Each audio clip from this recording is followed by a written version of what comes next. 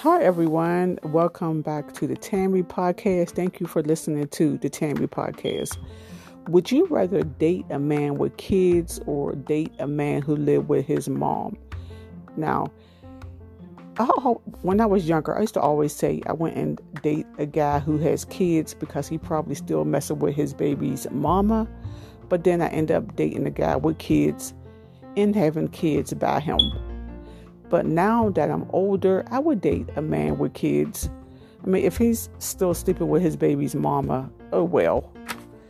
I mean, I wouldn't be okay with that, but I'm mature now, and if he's doing that, then just break up with him, leave him alone, and let her have him.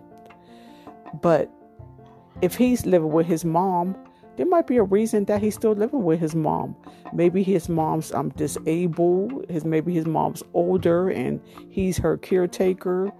Or maybe he lost his job or lost some income. His hours got cut. Maybe his paycheck, he's not earning enough to live on his own. So there might be a reason that he's living with his mom. We shouldn't judge a man because he's living with his mother. I'd rather he be living with his mom than living with his wife. So I don't have a problem with that. I don't have a problem if he's living with his mom and he have kids either.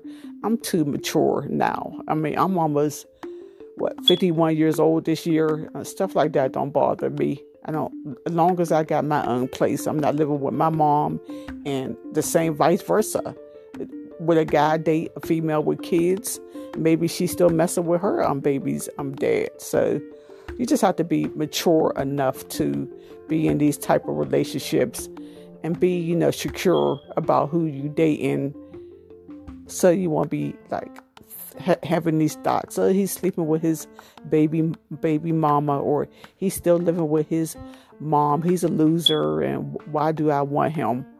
Just focus on yourself. If you got you a house and you got it going on, then don't get too serious with him. If you feel that way, just let him be a little booty call or just a little boy toy. I don't know. Okay, everyone. Well, thank you for listening to the Tammy Podcast.